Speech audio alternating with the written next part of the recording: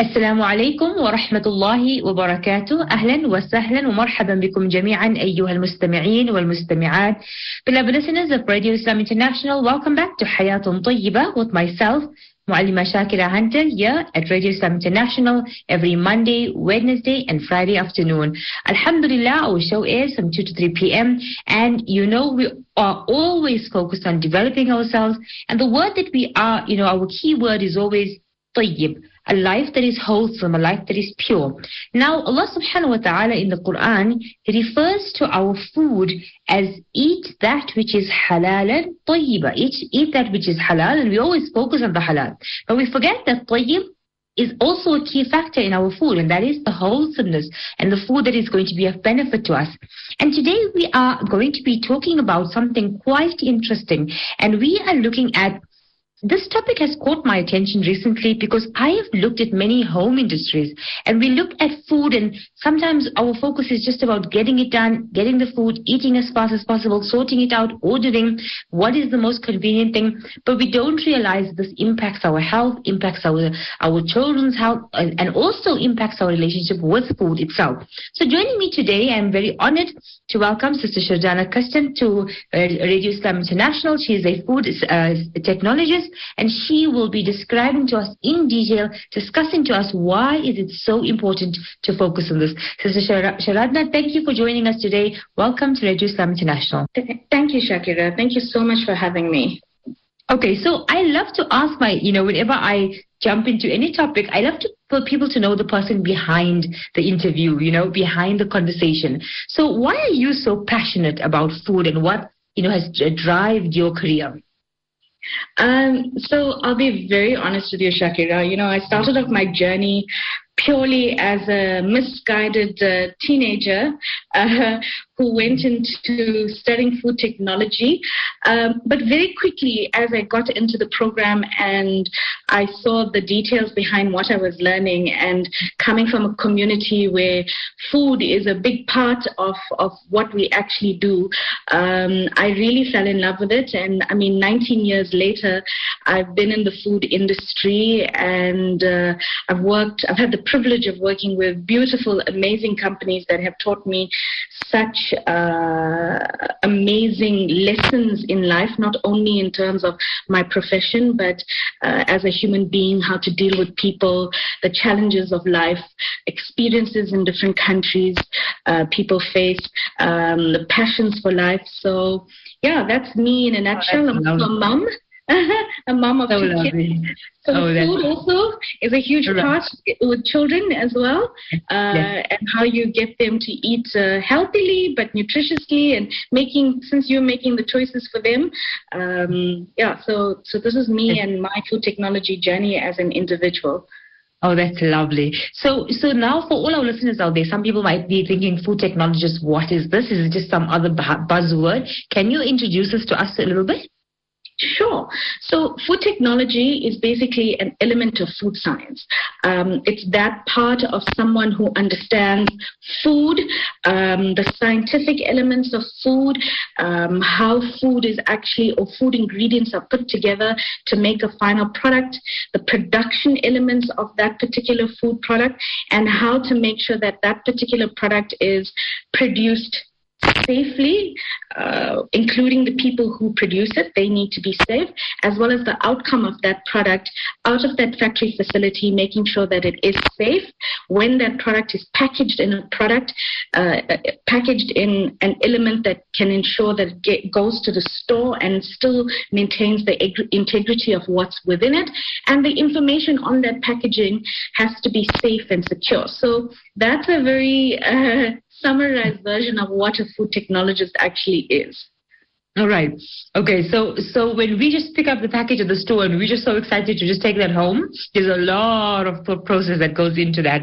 Okay. So as I want to now just move into the home industries, and we are so fortunate really in South Africa. I know living abroad for a while, you have to make everything yourself. We are really fortunate, from chutneys to samosas to whatever it is.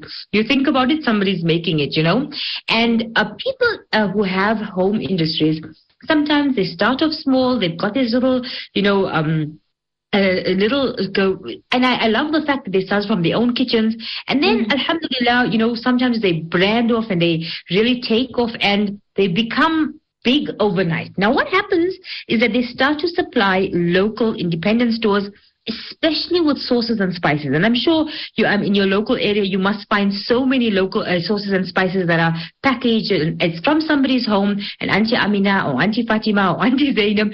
So I need to ask you, when it comes to consumer safety, right, especially when it comes to store-bought items, how can these ladies who are running home industries, how do they ensure that their product has the shelf life required? And what would they need to have, like in terms of labels, of ingredients, etc., when they are, and especially the suggestions that they're giving to their users? Yeah. So, when it comes to shelf life, there's a big discussion around it, and it's hard to have a very general conversation around shelf life. So, when we talk about food processing, you get sauces and they are cooked in a different way, and you would preserve them in a certain way specifically for their use. So, for example, if you're making a sauce and your sauce you want to sell it in this particular independent store on a shelf, that means it's a shelf-stable product. And in a shelf-stable product, you would need to consider how you are preparing this particular sauce, and that would be temperature controlled. And then you would have to add specific preservatives in it to make sure that it maintains its integrity on the shelf for the desired amount of shelf life. So when I talk about shelf life, when you make your product at home, clearly, you've been making your product in your kitchen for a long time. So sometimes you would have had a sauce or a chutney lying out in the kitchen for a while, and it would have probably lasted you, I would assume, 5 days. And then you'd know whether it would go bad or not. So then you'd decide, okay, this particular product is not meant to be outside in room temperature. It needs to be refrigerated. And refrigerated products are something we call a short shelf life product. So based on what you are producing and how you'd want to sell it in this particular independent store, you would need to be very clear with that independent store that this particular product is meant for the fridge and this particular product can be on your shelf. And for these two different types of product, they would require different types of preservation methods. Like I said, preservation comes in the cooking process, and it also comes with additional chemical preservatives that we would put into these particular products. Now, there's a lot of details around the types of additives that we use in these two particular products, and that's based on what you're putting in your particular sauce. And we would get into more details about pH, which I'm not sure whether you'd want to go into it at this particular moment.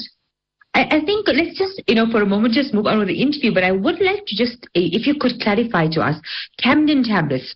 Many people in homebrew beverages, etc., they use this. What's the science behind it? And is it, something beneficial or harmful? So Camden tablets is something that is used in the industry, but it is not specifically used for food. Its use is for wine, beer, and cider making. And the reason behind that, and it's classified as a sulfite preservatives because we've got different types of preservatives, and the different preservatives are used for different food bases. So I mentioned the word pH. So in the case of ciders, beers, and wines, they have a very different pH. And when you use this Camden tablet, what it does is it clears the bacteria before the fermentation process actually begins, because you add yeast into these particular brews. So it starts off the brewing process on a clean slate, but it doesn't stop the yeast making process. So that's why it is specific for the function of brewing of alcohol and not necessarily applicable to sauces and any other chutneys or foods that you are actually making. And it's not really effective because it doesn't kill the bacteria, neither does it ensure that the and we call it antioxidant process, because oxygen, when it goes into food, it causes the fermentation process. So it doesn't really work in things like tomato sauces or chili sauces or any sauce, cheese sauces or anything of that matter. I'm so glad you clarified that, because a lot of times, this is something that people don't understand, that it's not necessarily one product that's going to fit everything. You have to do your research. You have to build on, especially if you're just a person making chutneys. How are you going to know what are the correct preservatives, etc.? Okay, so Sister Sharada, we're going to move on a little bit, and I want to look at it now from the point of view of finding suppliers. And you had mentioned to our producer as well that it is, really important to find a good quality supply of our products. So why do you think this is something essential?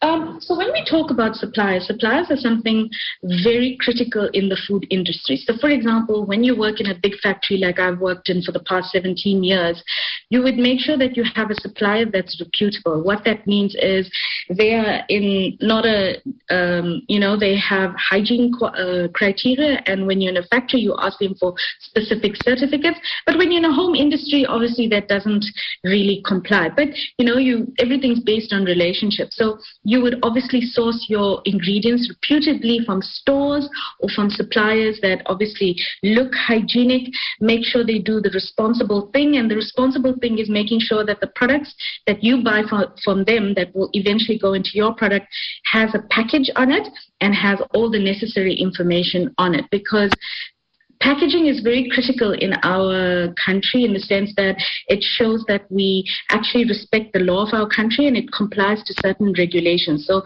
that in turn will mean that the product that you're buying is safe for you to use in your product and will ensure that your product is not compromised from a hygiene point of view.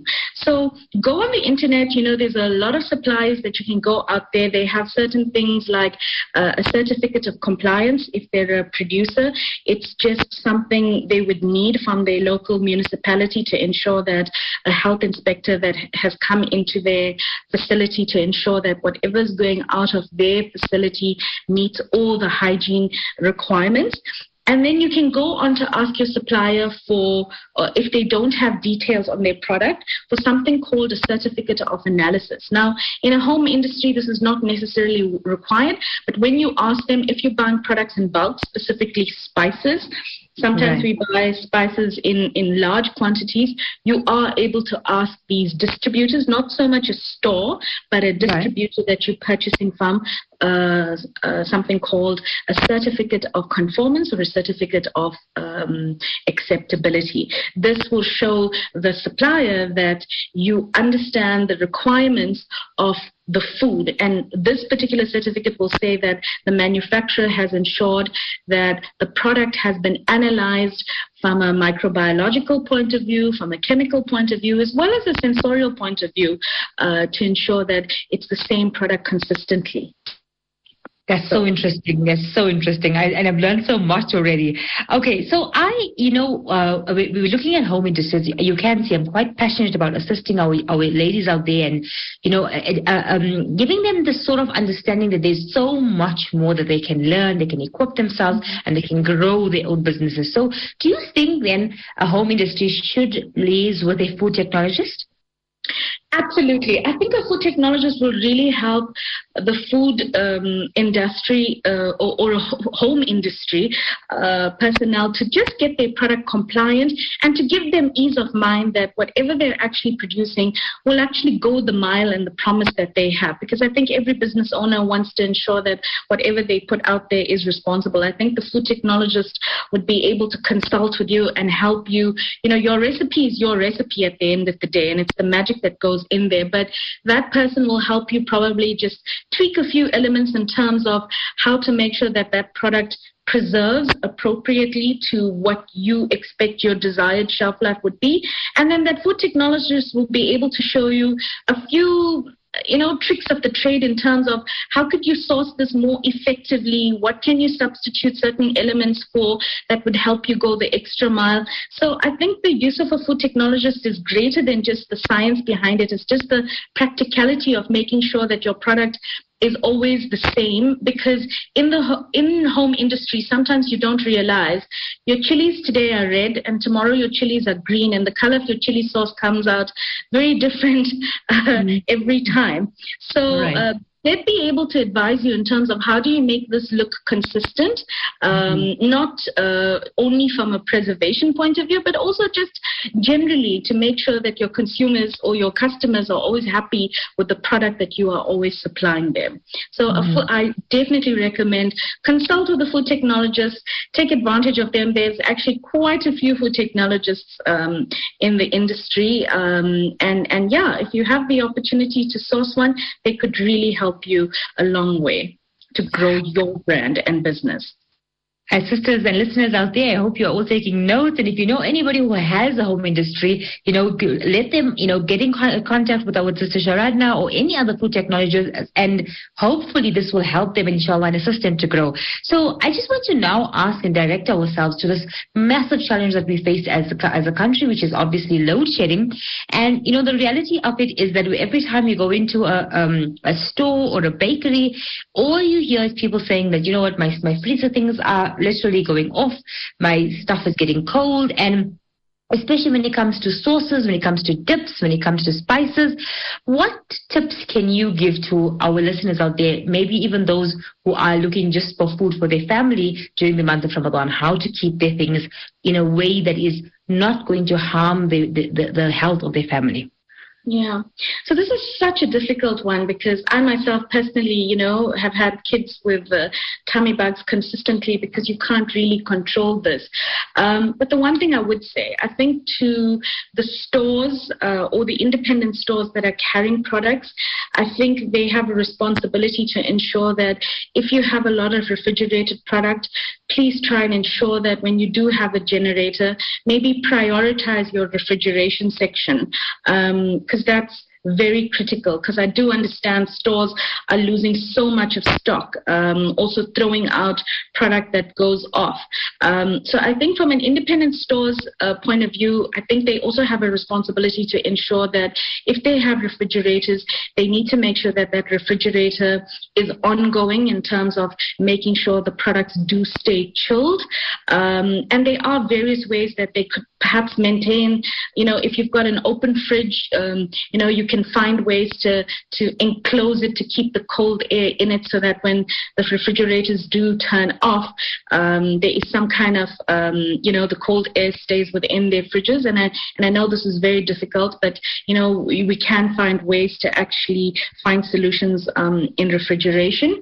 But more so on the home industry side, if you are providing an independent store with your product, you have to be very specific to that particular customer of yours in terms of how to keep this particular product, the storage conditions on it. And that's why the labeling of a product is very, very critical. So you would have to make sure that you engage with that particular distributor or the independent stores, that it has to be refrigerated. And then we'd go back to what this initial discussion was. Consult with your food technologist, have the conversation with her or him to say, I have these products, I love my product, I love the way it tastes. It is a refrigerated product, but I need to find extra ways to understand how do I maintain the integrity of it. And that's where, this person can help you with the chemical understanding of adding preservatives, the appropriate preservative to your product. And in that case, if it fails, if load shedding or just power in that particular way, or you're planning to distribute your product across provinces and you don't have the cold chain to move that fresh product into a shelf-stable product, a food technologist can definitely help redevelop that recipe into a shelf-stable recipe. So Sharadna, thank you so much for that. And I, just want to end off. A lot of people always message me and they're asking me, career choices, what are options, what are best. And as we began this conversation, you said you didn't really know what it was and then you dived right in. Do you have any advice for our class of 2023? Maybe those who are probably aspiring food technologists out there? Yeah, definitely. I think in this day and age, you realize there's food everywhere. Everybody needs food to eat and sustain and live. And I think, I never thought about this many years ago, but it is such a beautiful career to move into.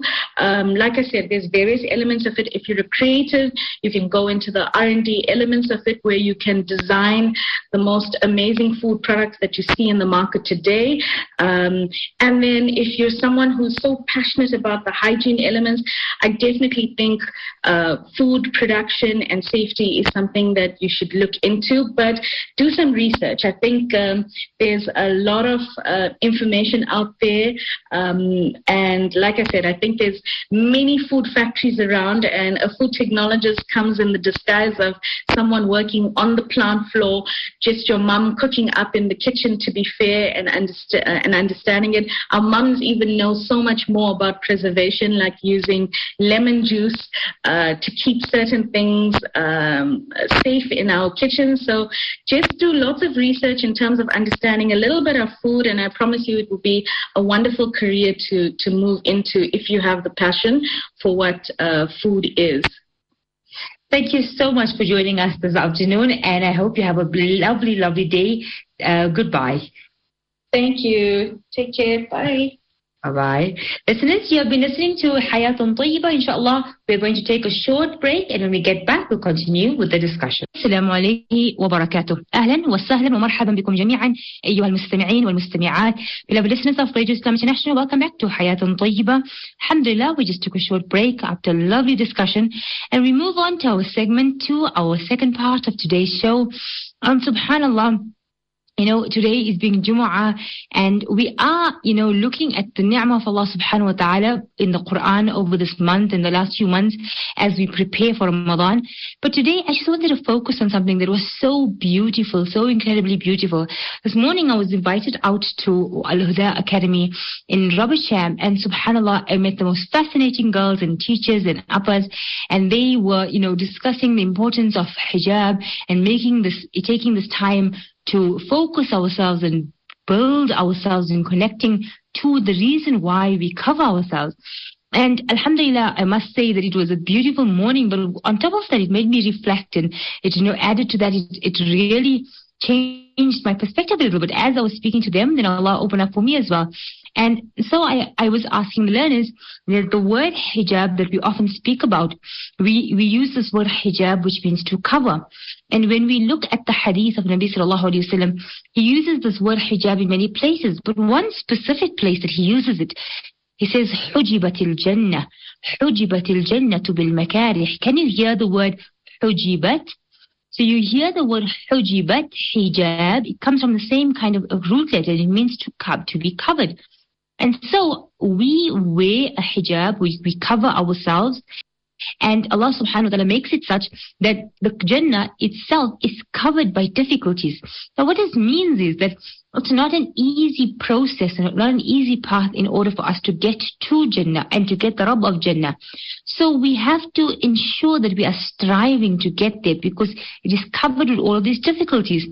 Now when we look at our own bodies, we as Muslim women, we choose to cover ourselves, we choose to undertake this decision to make sure that we are respecting our bodies, we are respecting our aura, we are valuing ourselves, we're making sure that we all look as we are, as beautiful as we may be, we are covered at the same time, and we are respecting this gift that Allah has given us. But this doesn't mean it's going to be easy. And the entire world right now is all speaking about World Hijab Day. But we as mu'mineen, we understand that this hijab is an everyday challenge. It's not something easy. At times, as we get older, we look at the younger people and we think, oh, mashallah, they're doing it so well. Look how, we look at the younger people and we think, oh, look at them. They're making it a difficulty. It's not so difficult. I've been wearing hijab for 20 years, 30 years. It's not a difficult thing. The younger people then look at the older people and think, oh, they can do it. It's so easy for them, but it's so difficult for me. And subhanAllah, what happens in the process is that we all look at each other thinking that the other one is finding it more easier or finding it, getting there in a way that you are unable to. When we start to reframe our minds and we understand that Allah says that He will test us, وَلَنَبْلُوَنَّكُمْ, Allah is going to test us till He knows exactly who we are and what we are going to show Allah subhanahu wa ta'ala. So when we look at this hijab, first and foremost, as a command from Allah subhanahu wa ta'ala, and secondly, as a test from Allah subhanahu wa ta'ala, then we can recognize that I am doing it simply because it is the command of Allah. I cover myself, I cover my body, I cover every piece of hair of my body simply because it is the command of Allah subhanahu wa ta'ala. Not because of any kind of hype, any kind of fashion statement, anything else other than the fact that it is the command of my beloved Allah subhanahu wa ta'ala. When we do this, beloved sisters, we understand that just as Jannah is covered by all of those difficulties, so we have to go through them in order to get Jannah. In the same way, if we want to get Allah subhanahu wa ta'ala, we have to make sure that we are covering ourselves. And this covering is going to come with challenges. Now, let's look at some of the challenges that we might be facing. I think one of the most important challenges we face is that as soon as we put on our hijabs, then our the whispers of shaitan or the people around us start to tell us, oh, you look so much prettier without hijab. Oh, you look so much more beautiful without hijab. Oh, your hair is so pretty. Why are you covering it? Or it's so hot. You're so young. These words come to us constantly. Now, when we think of wearing hijab in our cultures, we always think about, it's the young people who have to go into hijab. But what about me and you who are in hijab for years and years and years? We have to ask ourselves that I might be wearing my hijab, I might be wearing my abaya, I might be covering myself, but am I doing it in a way that is pleasing of Allah subhanahu wa ta'ala? Am I taking the responsibility of being mindful in this decision, in this obedience to Allah subhanahu wa ta'ala? And what do I mean by that? A lot of times we put on our bayas, we put on our hijab, and then it is going according to the cultural norms, and we are not looking at it if it is going according to the norms of Allah subhanahu wa ta'ala. And then there's a very important thing that we have to remember, is that many of us get to a point where we stagnate, where we're wearing hijab and we're at a certain point and that's it. But we have to start progressing. And how do we progress? We have to find out if this hijab is something that is actually, is actually done in a way that Allah is going to accept it. Imagine if we wear our hijab for years and years and years, and we come to Allah subhanahu wa ta'ala and Allah doesn't accept that hijab because it's not done in the proper way. So what we do is, when we wear our hijab, we ask ourselves the question, what is it that Allah wants from me within this hijab? Allah wants me to cover my femininity, my adornment, my zina. Allah subhanahu wa ta'ala wants it that I learn to shroud my beauty so that beauty is valued, so that beauty becomes something that is kept between me and my family, between me and my spouse. And subhanallah, whether you are young or whether you are old, Allah subhanahu wa ta'ala guides us to looking after this modesty, looking after this body and protecting it. And, as I was chatting to the students today, I took out my phone and I said, let me throw this phone down. And everybody gasped. There was an audible gasp. Why? Because the reality is that everybody looks, a phone is something so valuable to us. I think in the day and age that we live in, even diamonds and rubies are not as valuable as our phones nowadays. And subhanallah, when you take that phone and you think, I'm going to just throw it, I'll just let it go, I'll just leave it.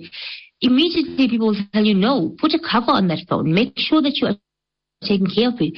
Put a protector at the front, put a protector at the back. Make sure that you are, looking after this in every possible way. And subhanallah, that is exactly what Allah subhanahu wa ta'ala is doing for us, subhanallah. That He is giving us this protection. But we have to understand and recognize that there are challenges. And the first challenge will be the waswasa, will be the whispers of people. Secondly, will be the stagnation of our nafs. That we will think that, no, I'm fine. I'm dressed in a certain way, I'm fine. And then we stay in that certain, that place and we stagnate. And unfortunately, when we stagnate, we become rancid. So what we have to do is we got to keep moving. We got to add. If we're starting off at a point where our hijab is, just a hijab and no abaya, then we need to lengthen our dress. Slowly but surely lengthen it until it gets to a point that we are covering our entire body. And then if it's tight fitting, we've got to loosen it up. Buy a size bigger. Buy a size that is going to make sure that you are not showing your body off. And as you progress, and as you get to the point where you might say, okay, I am ready, I want to go into abaya, If you are in abaya and if you are wearing a hijab, maybe as the years go by, your hijab is slipping a little bit backwards. Maybe the hair is starting to show. What you have to do now is think to yourself, where am I in my journey and how can I progress? If I'm at home, if I'm wearing hijab but I still speak to people who are now mahram, okay, let me start moving away from that and speak only when I need to. Or subhanallah, if you are in a way that you are wearing hijab, but your hijab is not something that is covering your bosom, not covering your back, okay, let's progress, let's make longer ones. Let's take the time, let's go through our cupboards, take out the ones that are not fulfilling the command of Allah and say to yourself, Ya Allah, I'm wearing this hijab because I want to fulfill your command. I'm wearing this hijab because I want to make you happy. And it's not going to be easy. It's something that I must accept as it will be a test. So the test comes in the forms of the whispers. The test comes in the form of our own nafs, our own selves. Then the massive test that comes in the way of the world, and the world tells me that I have to fit in. And so you'll find hijab styles that fit in. But hijab styles that fit in is the ones that will make us fit out on the day of Qiyamah. We have to understand and we have to accept this, I think, subhanAllah, that you might like the hijab to be smart and you might like it to be beautiful. And subhanAllah, the deen of Allah is so beautiful that we are supposed to love that. We're supposed to take pride in how we look. We're supposed to enjoy how we look. But what we're not supposed to do is make something that Allah has commanded us into something that's a commodity. And unfortunately, when we wear our hijab in a style or in a fashion or in a way that we think that people will accept, what we end up doing is we make our hijab something that literally will make us on the day of Qiyamah regret. So let us be mindful of Allah subhanahu wa ta'ala within our hijab. Mindful that when we are wearing a scarf, it is long. Or when we are pinning it, that it's covering everything, subhanAllah. When we are purchasing our hijabs, our abayas, our whatever it is, we are making sure that it is not revealing. And unfortunately, if you look at today's days, there's a hadith that Nabi Sallallahu Alaihi Wasallam says to us that there will be a time when people will be clothed, but it will be like they are naked. And unfortunately, most of our abayas are coming across like that. Most of our hijabs are like that, So we have to be taking this consideration. We got to take the understanding of how can I, as a Muslimah, make this decision of covering myself, but doing it in such a way that at every given moment I am mindful of my Allah. I am mindful of my Allah, and I am mindful of how I am pleasing Him within this action. And then, subhanAllah, in a world that would love to frame us as those people who cover themselves because they have no choice, the greatest choice that we have is that we choose to obey Allah subhanahu wa ta'ala. The most beautiful choice. In a world where people are choosing to obey their souls, their nafs, people are choosing to obey who? They are choosing to obey the people around them. We are saying, Ya Allah, we will choose to obey you because you are at the very, very, very, very forefront and the pinnacle of everything that we do. Beloved listeners, subhanAllah, when we look at this word hijab and we understand that as difficult as it might be, when the Sahabiyat, when they received this command of Allah to cover themselves, subhanAllah, they grabbed anything and they covered themselves. And that's how we should interact with the law of Allah. It's how can I build my connection with my hijab so that it's not just a scarf over my head. That's the most important thing. It should not just be that it is a scarf or it's a cloth that I'm covering myself, something I have to do, but it should always take you back to this understanding that yes, I love to not wear my scarf. But Ya Allah, I wear the scarf because I love you more.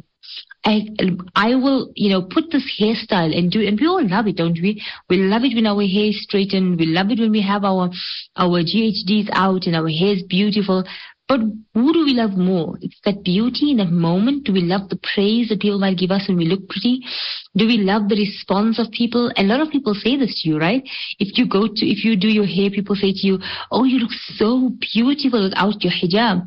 And then when you cover it, they say, oh, shame. Why do you have to cover up your beauty? Oh, that's so sad. And we turn around, and this is what we have to say to ourselves first.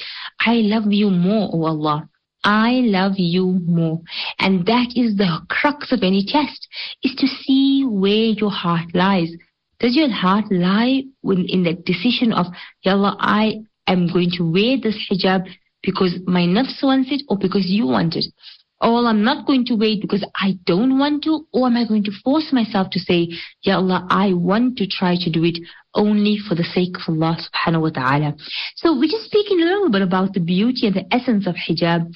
And we see so many beautiful ayat and so many beautiful laws that Allah speaks about. But I think the most important thing that we have to do while we are wearing our hijab is to ensure that we are making our decision based on how much can I get closer to Allah in this command of Allah. So just like our salah is a command, just like our zakah is a command, our hijab is a command from Allah Ta'ala. It comes with its challenges, it comes with its tests. But what we have to do is we have to take our strength from Allah. Oh Allah, grant me the strength to cover myself in a way that is pleasing to you. Now in the world that we live in, sometimes what we wear can be, it's all about ease, right? It's about ease. I have to get in the car, to get out of the car, to pick up the kids, drop the kids, do this, do that. I don't want anything baggy. I don't want things hanging around. I want my things to be just simple and comfortable so I can get in and out as fast as I can. But this then makes me sometimes wear things that loses the essence of hijab. And that is a massive question that we have to ask ourselves. The clothing that I wear that goes with my hijab, are they matching each other? Is my clothes matching my hijab? Is my, choice of normal wear, is it matching my hijab? So it's two different commands. What I'm covering my body and what I'm covering my head is all my hijab. So I should make sure that the two of them are melding together. And then the next question we ask ourselves when we are taking ourselves into account is that, Ya Allah, I am wearing this hijab and I'm doing it to please you. But my behavior might not match this command of yours. This command of yours wants me to be, subhanAllah, a person of dignity, a person of waqar, a person of honor, a person of faith. Is my behavior while I wear this matching and adding up to be that person who Allah wants me to be? And subhanAllah, as we take this decision, you've got young girls going into hijab, then you've got older women going to hijab, then you've got people who have been in hijab, they might have left it and come back to it, then you've got people reverting to Islam and going into hijab. We are all at a different spectrum, but we have to keep moving. And that is the key of taqwa. Taqwa is never getting comfortable with where we are. We have to constantly examine, re-examine, look at our salah like we always do and change it and move it and get closer to Allah. Now, with our hijab, it's the same thing. So I would like to challenge all you young ladies out there, women out there, if you're over 40, you're still a young woman, whether you're under 40, whether you're over 60, we're all young women at heart. Go to your cupboard and look at it and ask yourself this massive question. Is this cupboard pleasing to Allah or is it not? Is this cupboard, the clothing that lies in this cupboard, is it there? And then when I run out of options, do I wear the thing that I know I'm not supposed to wear because I don't have anything else? Take out those things that are displeasing to Allah. Take them out of your cupboard. Don't put them in there. Then ask yourself, Ya Allah, I have a body type. Not every body type is going to fit into a certain type of clothing. So I must make sure that my body type is wearing clothing that is completely covering, that is not showing my zina, it's not showing my adornment, it's not showing my shape, it's not making it such that people are staring at me and turning around and looking at me. So this responsibility of hijab is one that we first and foremost we say to each other, that may Allah subhanahu wa ta'ala make it easy for each and every one of us to make his ita'ah. We don't judge sisters that are going through this challenge. You can be somebody who is wearing niqab and you can find it challenging every day to do so. You can be somebody who's starting off your journey and you can find it challenging. And then there are others who Allah makes it easy for them. But what we have to all do is never ever stagnate. Never ever stagnate in our journey to Allah subhanahu wa ta'ala. Beloved listeners, you have been listening to Hayatun Tayyibah with myself, Malima Shakira Hunter, here at Radio Islam International. Alhamdulillah, we are so grateful to Allah subhanahu wa ta'ala to always allow us to develop ourselves, to build our iman. And, in building our iman, it's sort of like when you build a house, it's not going to be easy. It's not going to be something that's just going to happen overnight. It's going to take time, and it's going to be a constant movement towards achieving that goal.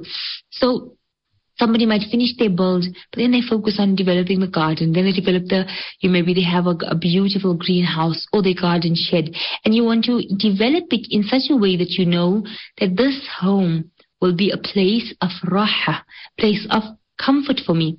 In the same way, your hijab becomes your raha, it becomes your comfort when you build slowly and surely, and you move and you say, Ya Allah, I will not stagnate in this journey to you. I will not get comfortable with where I am in my journey to you. I will constantly look at my hijab as a source of gaining closeness to you. And at the bottom and the crux of it all, Ya Allah, I wear this hijab to please you. And Ya Allah, my value as a Muslim woman is attached to your pleasure.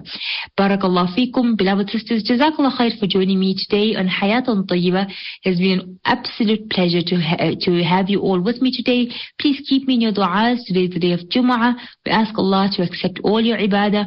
May Allah subhanahu wa ta'ala make it a means of khair and afiyah. May Allah make it a means of acceptance. And most importantly, I hope you all have a beautiful rest with your family over this weekend, and the best of rest is the rest that we find in ibadah. Assalamu alaikum wa rahmatullahi wa barakatuh.